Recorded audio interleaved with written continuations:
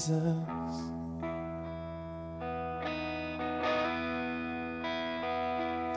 And all to Jesus I surrender all.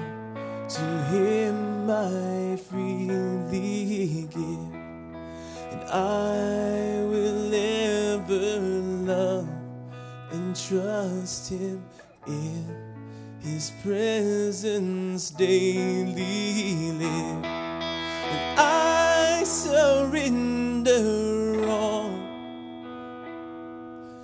I surrender all. All to Thee, my blessed Savior, I surrender. Sing one more time. I surrender all. I surrender all.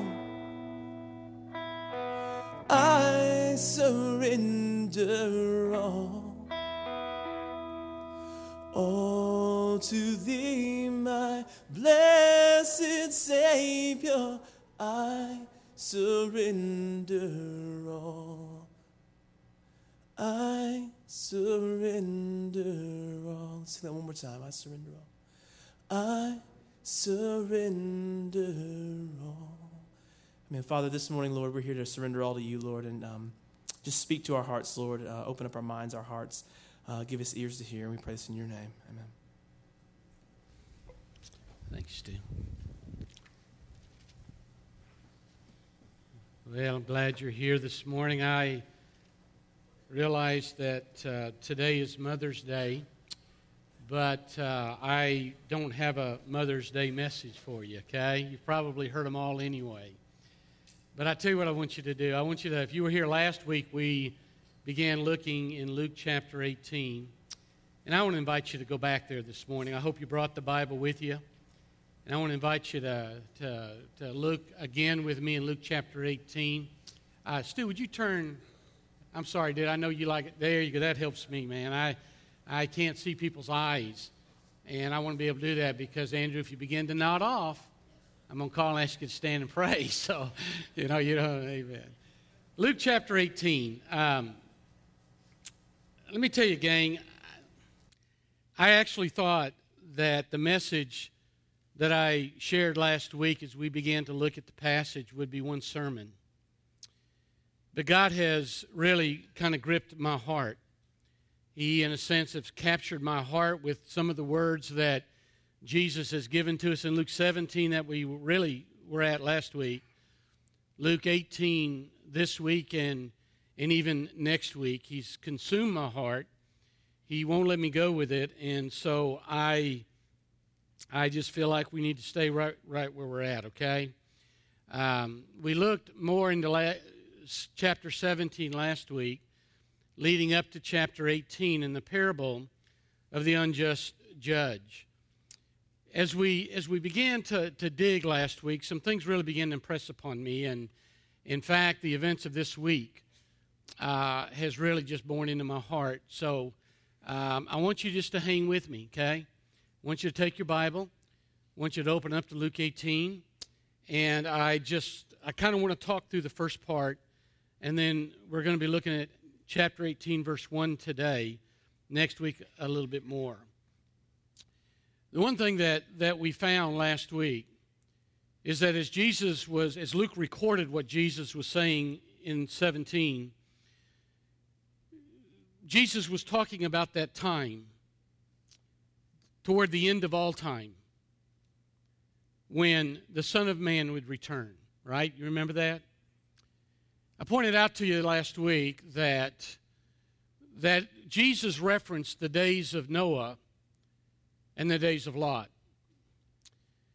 We know from recording of Scripture, and we know from Christian history what kind of days those were. They were cataclysmic days of incredible wickedness. We talked a little bit about that. That Jesus says that in the days when He comes back, it's going to be days that are reminiscent of the days of Noah and the days of Lot. Bad days. Days of wickedness and increasing wickedness. Days when people's heart toward God grows cold. When we would see things that we would never think we would ever see in the destruction of lives and in the destruction of homes. When people will kill people for no reason at all, simply to satisfy something going on in their life. And we talked about that, and I mentioned to you last week, gang, we are there. The days of Noah and the days of Lot are upon us. And we need to recognize that. We need to acknowledge that. And, dear people, you need not only to address it, but you need to shake that out in your life. And then I said this, and this is what really, I think, grabbed me about the words of Jesus. We know it was times of unbridled corruption, upheaval in values, indifference to God. But Jesus, when he dealt with it, didn't really talk about those major sins. He talked about it being a day. In ordinary life, normal life, when people just jettison God out of their life. And I have to tell you, that's what's bugged me. All the last 2 weeks studying the passage. Again, this week studying the passage.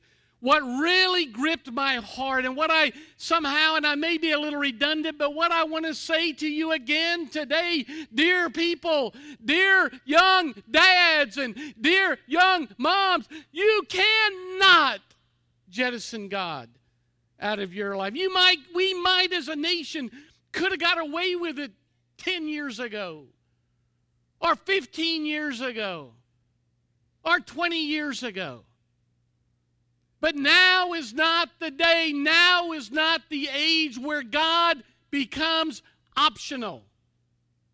And I said to the first service today, and I guess I want to just kind of take a hammer and bang you upside the head today. Your children, your grandchildren need to see you follow hard and heavy, passionate in pursuit of God. Today's the day that it has to happen in your family, has to happen in our nation.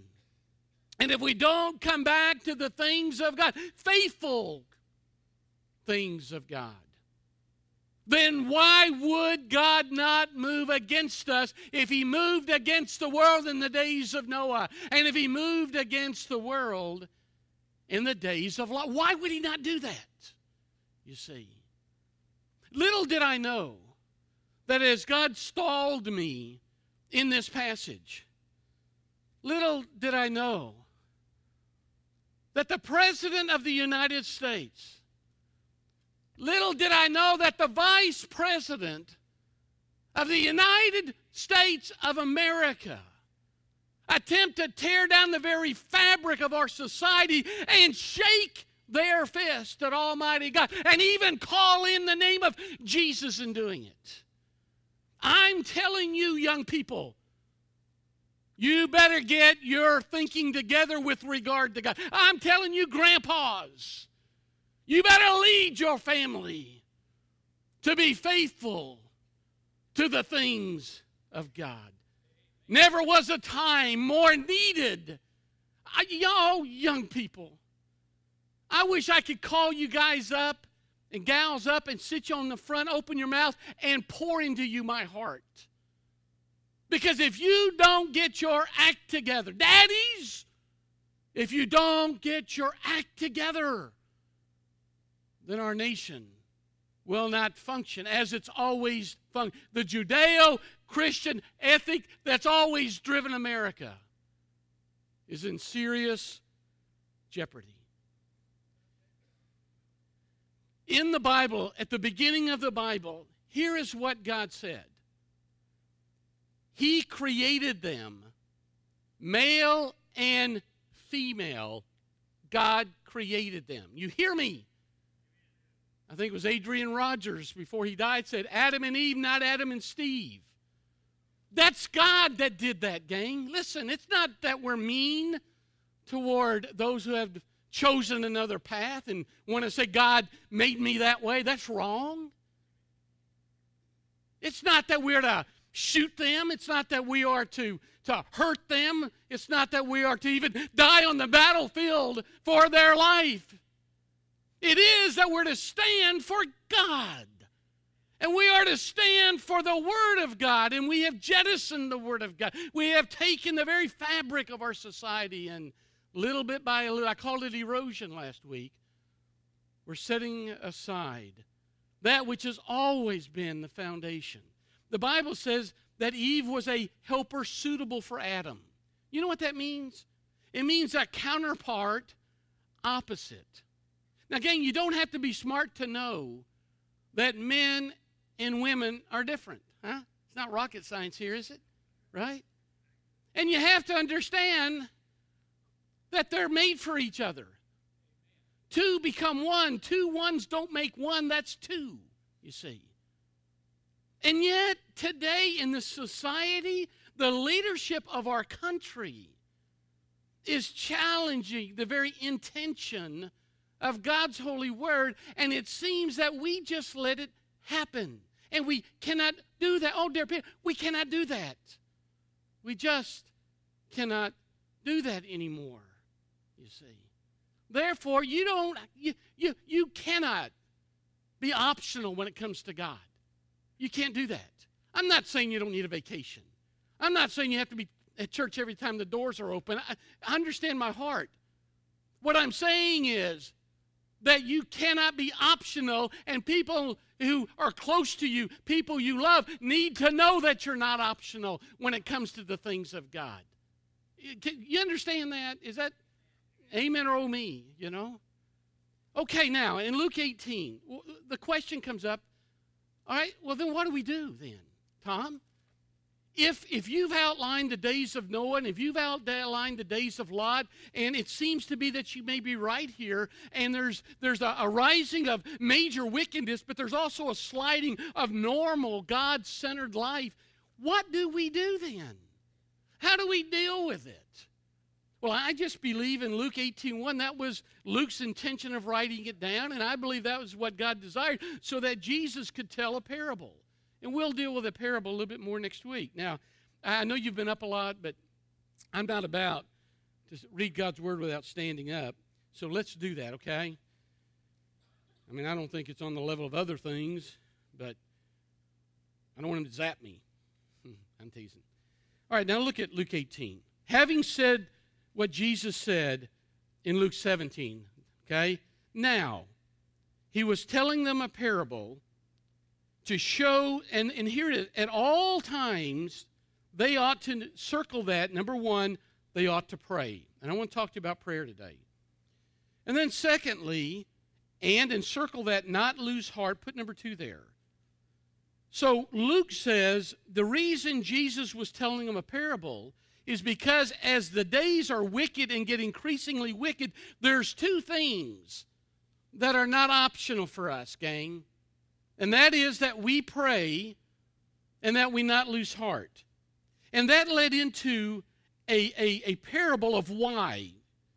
Why do we pray? Why do we not lose heart? And here's the parable we'll explore next week.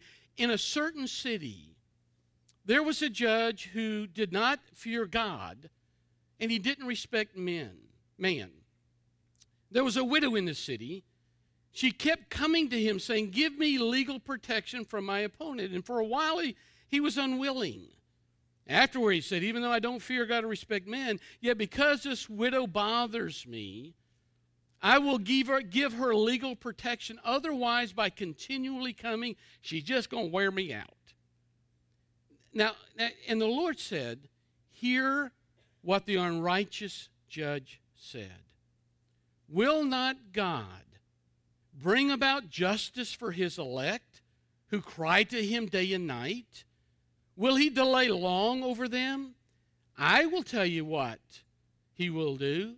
He will bring about justice for them quickly. And then he asks this question, however, when the Son of Man comes, will he find faith on the earth? Father, help me today in these next few moments to share, God, what you're burning my heart with, and make it burn, God, to my people. Take it and pour it. Holy Spirit, drill it into their heart, because they need to know what it is these verses say. In Jesus' name, amen. Thank you. Be seated. All right, now, what does Luke say that the reason Jesus gave the parable?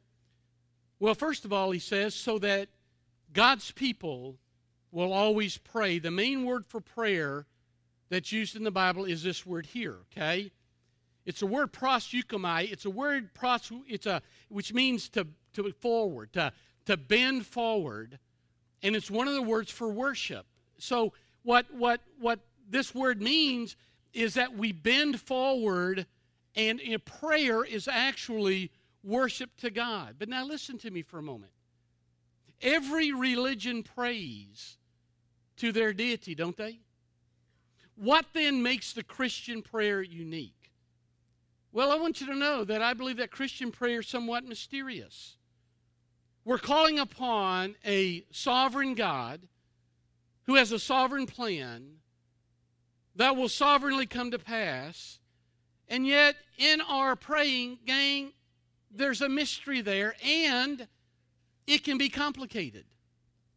Pagan prayers, prayers of false religions, and religion is how us try to get to God, and so everybody's religious in a sense. Everybody has got this stirring within them to worship. Therefore, everybody's got within them this idea of prayer. But those who are false religions, are called pagan religions, their prayers are not very complicated. Now listen to me. They're pretty simple. False religions pray as part of a transaction. They attempt to bend the will of their deity so they can get whatever they want. Their prayers always involve bargaining. By the way, let me tell you something, gang. If your prayer, when you pray to God, and I know you do, so if your prayer to God is some form of a bargaining, then you're praying a pagan prayer. Huh? I mean, like, God, if you will give me a new car, I will not miss Sunday school for 6 months. Now, that sounds okay on the face of it, but you know what that is? That's a pagan prayer. Let me just give you a personal example. I got my four-wheeler stolen last week. Somebody, some jerk, broke into my camp, took a hacksaw and cut through a chain and stole my four-wheeler. Now, I went through all the emotions, give me a gun, Annie, the whole thing. But there was a point in my prayer after I said, sick 'em. I said, God, if you'll get my four-wheeler back, I'll give you praise for that. And all of a sudden it hit me. That's what I'm studying. That's not a good prayer. You see, every pagan prayer is a prayer of some kind of negotiating tool. God, I'll do this if you'll do it. Somehow, God, I will do all these things if you'll give me your favor. Some kind of an exchange or bribing or manipulation. And it makes perfect sense, doesn't it? It's uncomplicated. There's no worship there. It's just a transaction. Yet again, when God's people pray, we have to understand that we can't manipulate God. That God is sovereign and God is righteous. God doesn't need anything. It's His nature to be who He is. He needs nothing from us. Therefore, there's nothing that we can offer to God to convince Him to move to our side. His agenda is not to accommodate us. We find that as we pour our heart out before God and as we begin to pray to God, He begins to change our heart and we get to understand where He's coming from. So maybe prayer and worship, and let me just put it together, maybe prayer worship then is actually moving to His side. Maybe it's being welcome into His presence, which is holy and just.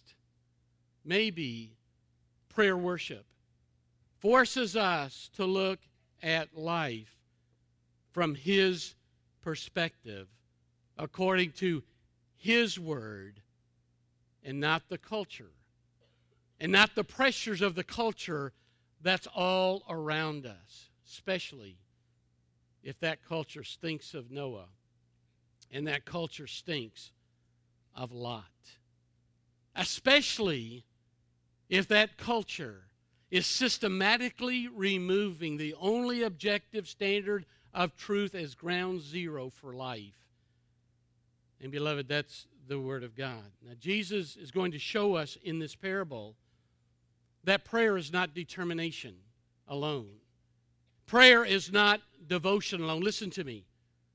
Prayer, there's a part of it that's determination, isn't there? There's a part of it that's devotion. But listen, pagans do that. When Muslims pray, do they pray with determination? Yeah, gang, far more than us. Well, how many times a day? 3, 4 times a day? They fall before God. There's determination. Do they pray in devotion? Boy, you bet. But what makes the distinction? It can't be just determination. That ought to be part of it. It can't be just devotion. That's part of it. I want to tell you that when Christians pray, and the more Christians pray, it becomes dependence. We surrender up to God who He is. And the more we keep praying and surrendering up to God, the more we get on God's terms. And the more we get on God's terms, the more God changes our life. You see, this widow in the parable that we read about, she came to this judge. There was no relationship there. But she went to the one who she knew could answer. She came believing that the unjust judge could answer. That's determination. Might answer. That's devotion. But must answer. That's dependence. And gang, I'm telling you this, that in a world that's hostile to the things of God, and in a world that seems to be growing more and more hostile to the things of God, if there's one thing that marks a believer in Jesus Christ, that our prayers are not in order to get something. Our prayer is a prayer of utter dependence upon God for who He is, that His name may be glorified, and that in all things we will follow Him. I want to tell you, prayer gets us outside of pressure. Prayer gets us outside of culture. Prayer gets us inside of God. And so Luke says we ought to pray. The second thing he talks about, not just prayer, he talks about persistence. Notice he says in verse 1, they ought to pray and then not lose heart. Now, I mentioned to you last week, I think, that this phrase, not lose heart, is a very, very specific and strong phrase. In other words, there's power in persistence. There's power when we persistently follow after God. The proof of truth is born in the heart of God's chosen people as they persist in righteousness. Let me tell you something, gang, about perseverance. Perseverance is what we're called to do when we live in a culture opposed to God. But perseverance is the mark of those who are called by God, who are regenerated by the Spirit of God, and that they are consistent with the things of God. My concern as a pastor, it seems that there's not a lot of perseverance going on today. Gang, 16 years I've been here. We've got a name book that's thick. And I look around, and you look around. Look on your Sunday school rolls. Half the people came through at some point, but they're no longer here. Why is that? Perhaps they're not saved because they don't persevere in the faith. God's people persevere. Now, the phrase that's used here means to consecrate your life. It means that every day the priority of your life is God and His glory, which is the height of what true worship is all about. It's the ultimate expression of worship. Do you remember when in the Bible Moses had died, and Joshua was getting ready to lead his people into the promised land, okay? And he goes through the camp, and he says to them this. He says, consecrate yourselves, for tomorrow the Lord will do wonders among you. The word consecrate that he used in the Old Testament means to clean up your act. In the New Testament, these words literally mean don't give in to evil. Don't give in to the bad. Don't become a coward. It's a compound word, and it's a preposition in, which indicates a position, and the word kakos, which is evil. And so what Luke is saying to the disciples, and what Luke is writing for all of us, is that if you're going to exist and live in a day like Lot's day or in a day like Noah's day, prayer has got to be a very important part of your life. But you cannot give in to evil. God has to be paramount in your life, regardless of the culture, regardless of what a president says or a vice president says, or a justice might rule, or a Congress might vote. Regardless of what your neighbor may do, regardless of how the world may operate, we who have been bought by the blood of the Lord Jesus, we don't give in to that kind of thinking. And we don't give in to that kind of philosophy. And oh, beloved, we are to be found faithful on that day when Jesus comes, a day like the days of Lot and the days of Noah. Now let me wrap up. Let me just kind of pull it together if I can, and then I'll be through, okay? When a person lives in a Noah and Lot culture, what do? We pray and surrender, and we live for Him in His glory with the strength that He gives. Why do we do that? Well, we'll look at the parable next week. The reason we do is because God is just. The parable is going to teach us that God is a just and a holy and a righteous God. And gang, I want to submit to you something. That if this world is going the way it's going, and I've been called to prayer and persevere, okay? Because I know that God is a just and holy and righteous God. And that God will not only hear my prayer, but God will respond in His time. The word quickly or speedily doesn't mean immediately there. We'll talk about that. But if I know God's hearing me, and if He knows that I'm not giving in to evil, then the whole idea is that a just, holy, righteous God will not only hear me, but God will respond to that. God will answer that. Remember something. Remember that there must be a God factor operating in your life, or you're going to be blown about by every wind that comes along in an increasingly evil culture that is opposed to God and His Word. I want to submit to you something. I want to submit to you that the God factor in my life ought to affect everything in my life. It ought to affect how I live. It ought to affect how I spend my money. It ought to affect how I vote. It ought to affect how I treat other people. It ought to affect my faithfulness to my family. It ought to affect my faithfulness to my church. Do you understand what I'm saying to you?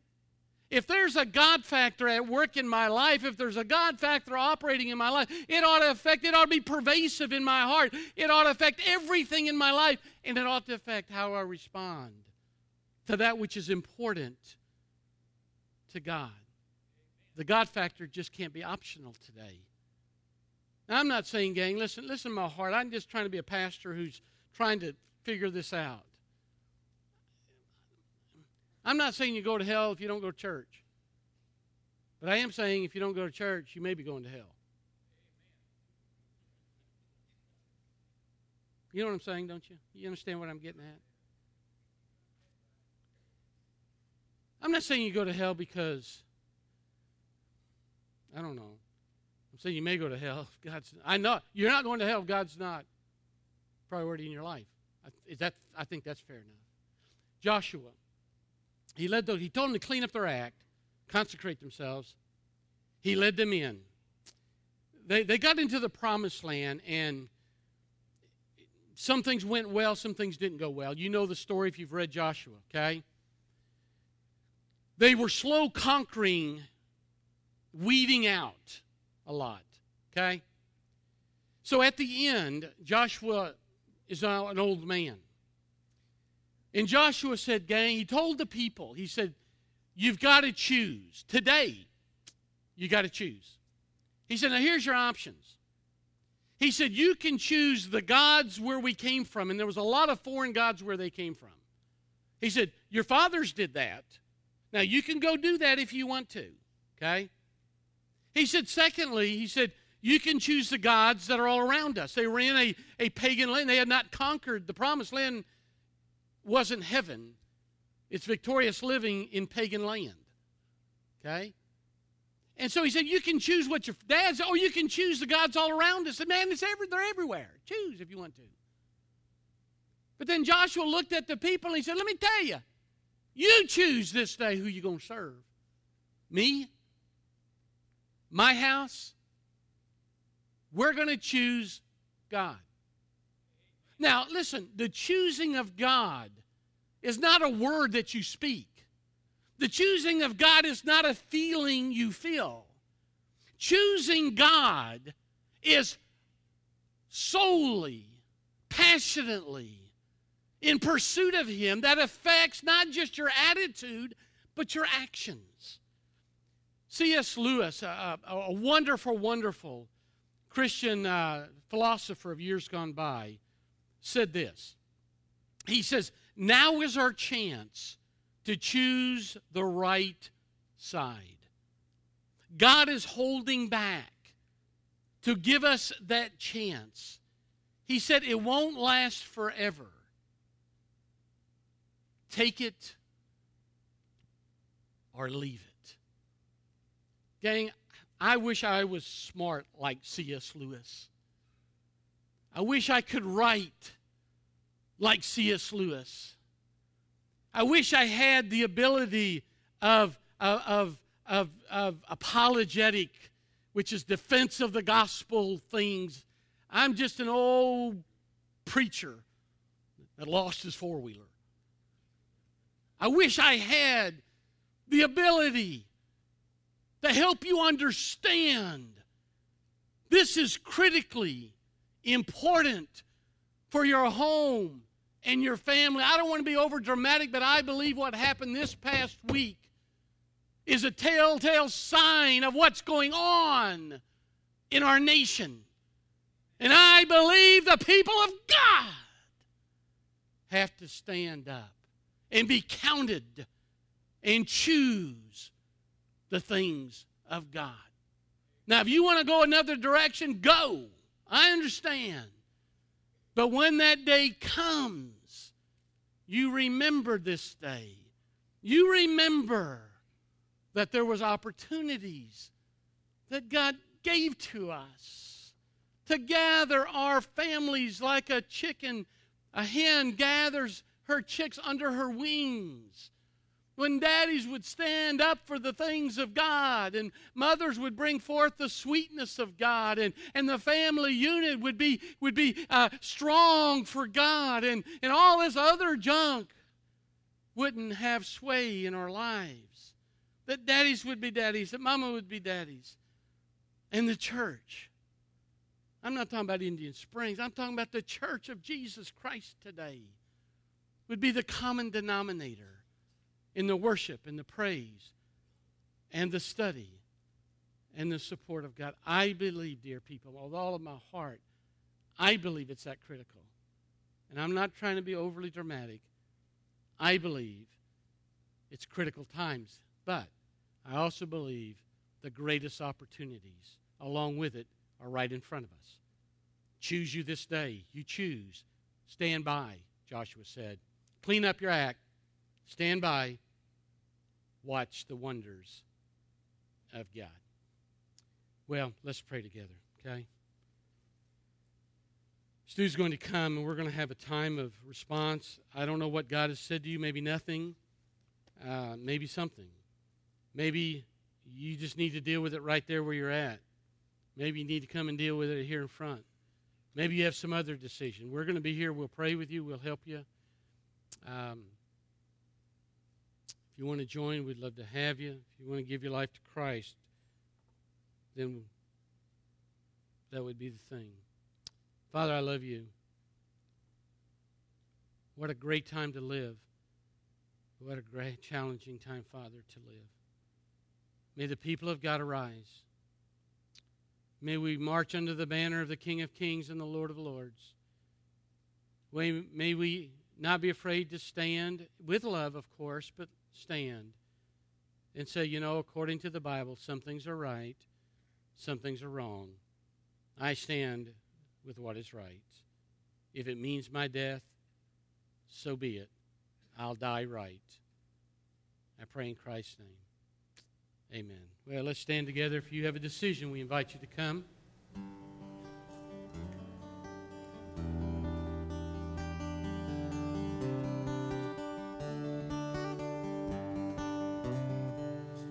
Take up thy cross and follow me.